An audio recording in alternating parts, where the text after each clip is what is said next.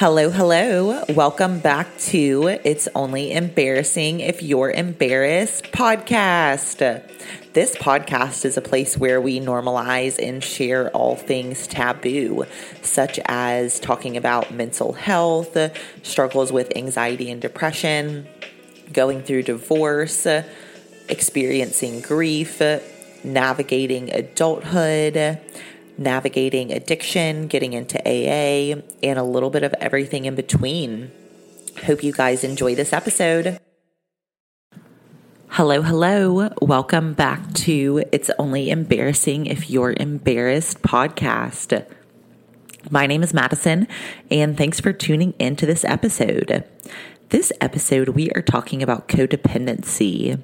And if you guys do not know about codependency, really what it is, it's when you are reliant on another person, another person's mood, events, or circumstances to dictate your mood, or really just your ability to deal with life.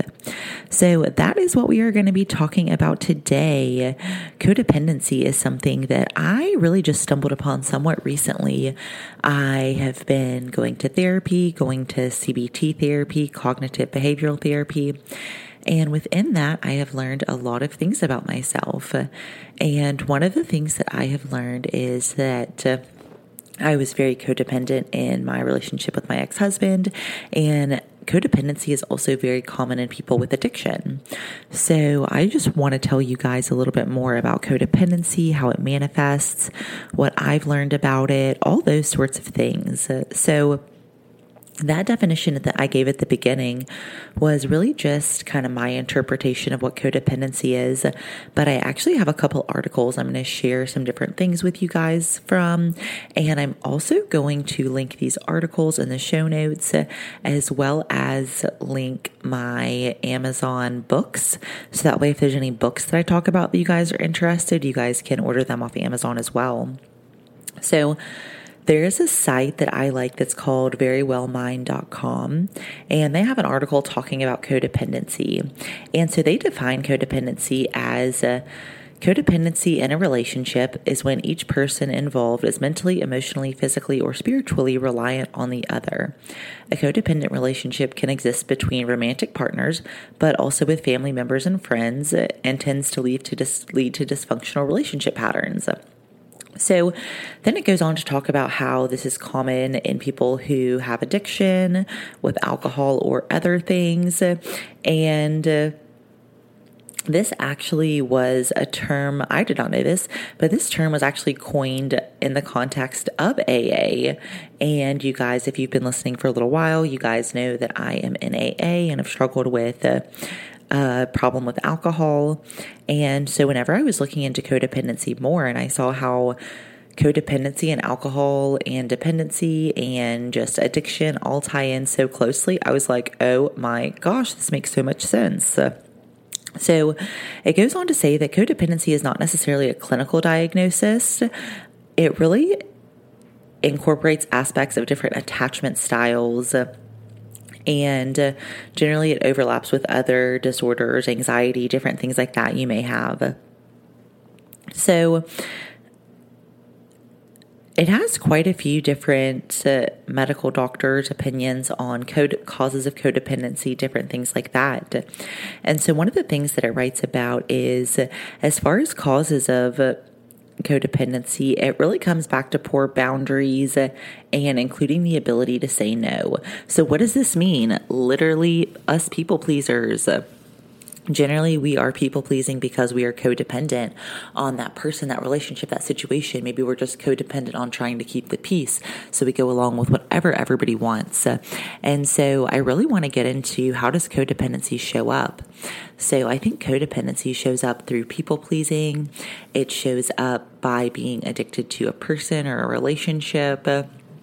And I want to highlight, you can be codependent on a partner, a parent, a friend, a sibling. Really, it doesn't necessarily matter. There are lots of ways that codependency can show up and lots of different people it can show up in.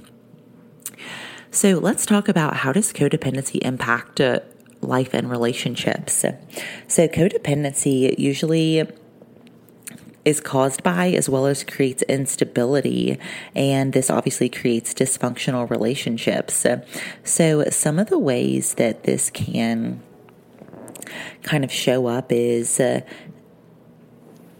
codependency. I really like this quote. It is by Dr.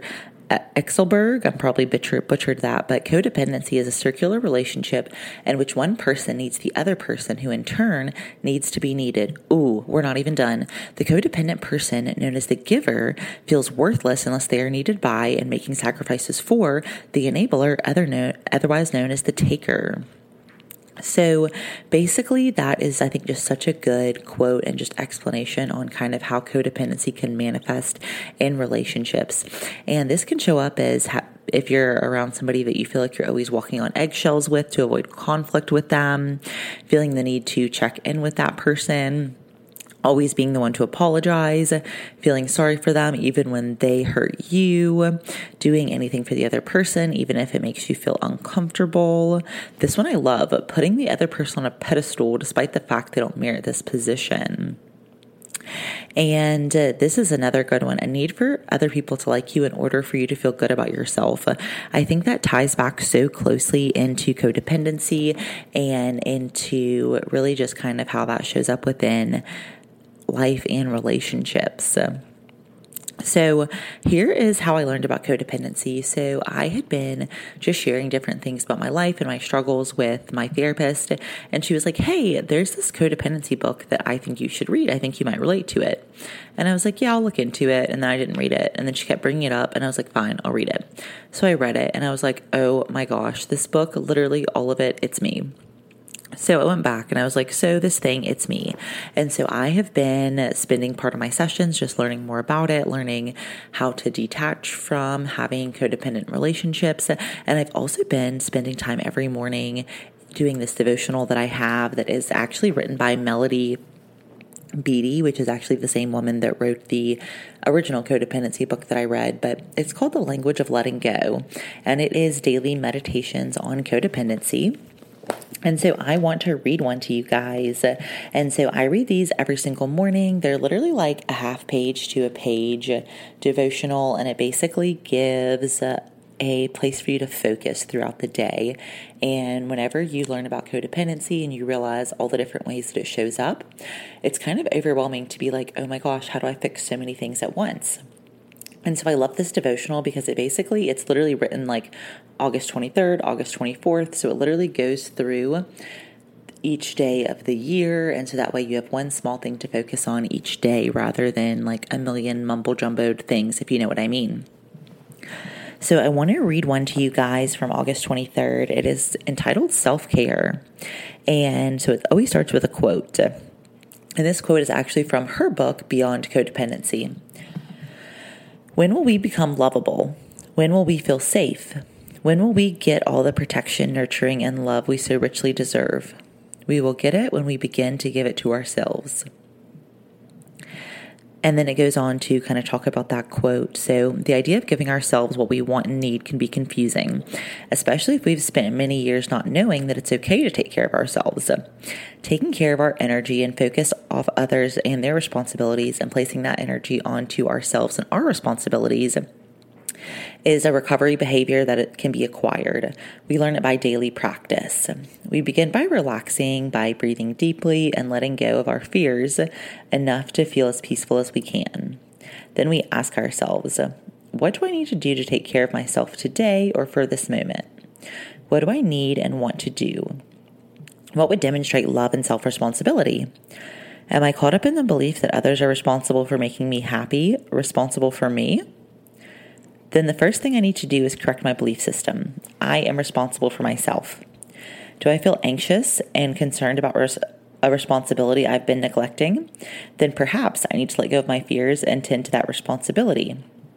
Do I feel overwhelmed, out of control? Maybe I need to journey back to the first of the 12 steps. The first of the 12 steps, if you guys aren't familiar, is admitting your life has become unmanageable and that you're powerless over alcohol.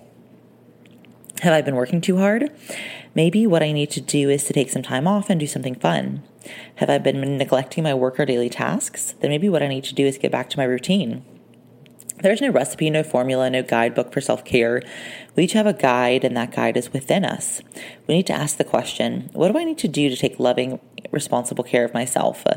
Then we need to listen to the answer. Self-care is not that difficult. The most challenging part is trusting the answer and having the courage to follow through once we hear it. And then the focus is, today I will focus on taking care of myself. I will trust myself and my higher power to guide me in the process. So that one I wanted to share with you guys because it's just one that I have marked as one of my favorites that I've read so far. And I think it just really gives you guys a great glimpse of, if you're interested in learning more about codependency, I really think this devotional book is a great way to start. Like I said, a focus at a time. And it really helps you to go through the process of detaching from codependency.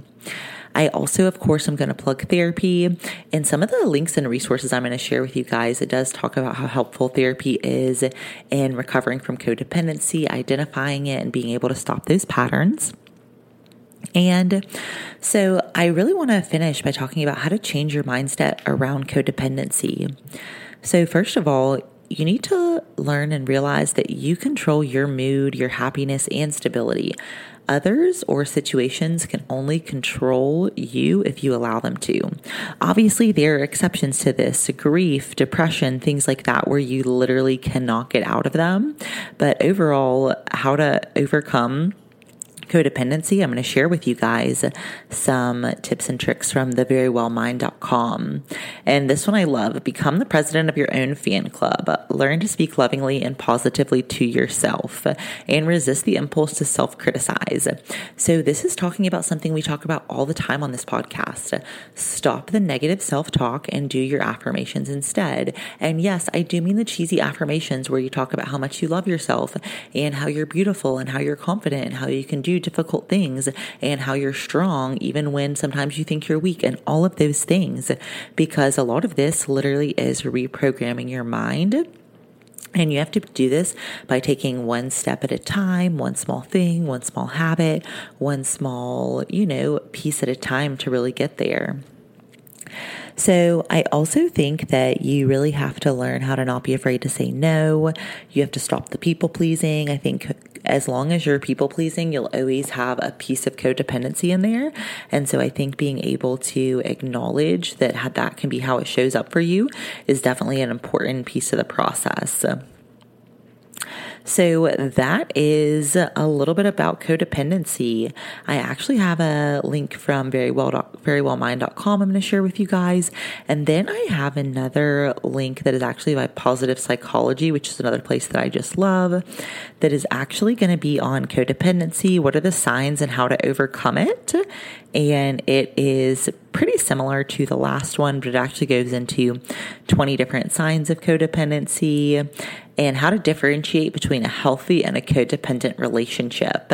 So I'm going to post these and link to the show notes. I'm also going to post all of this stuff in the Facebook group. If you guys don't know, we do have a Facebook group for It's Only Embarrassing If You're Embarrassed. And I post in there every day when I post a podcast with really just additional resources or try to create conversation around normalizing whatever the topic is for that day or for that week. So that's what you guys can be looking forward to coming up in the Facebook group. Also, really trying to create a place of community, a place of people that are just living life judgment-free and really just accepting and loving of one another. So if that sounds like your jam, I'll also link the Facebook group in the show notes so you can click to join from there. And I hope you guys enjoyed this episode. I'll be back on Friday for an episode of Faith Friday. And as always, happy healing, babes. Thanks so much for tuning in to another episode of It's Only Embarrassing If You're Embarrassed podcast. If you guys enjoyed this episode, please click the follow button to get alerts for new episodes. And please leave a 5-star rating and review. It really helps with the show. And of course, if you listen to this and you were like, who needs to hear this? My best girly pop, my mom, my sister, whoever, please share with a friend. And as always, happy healing, babes.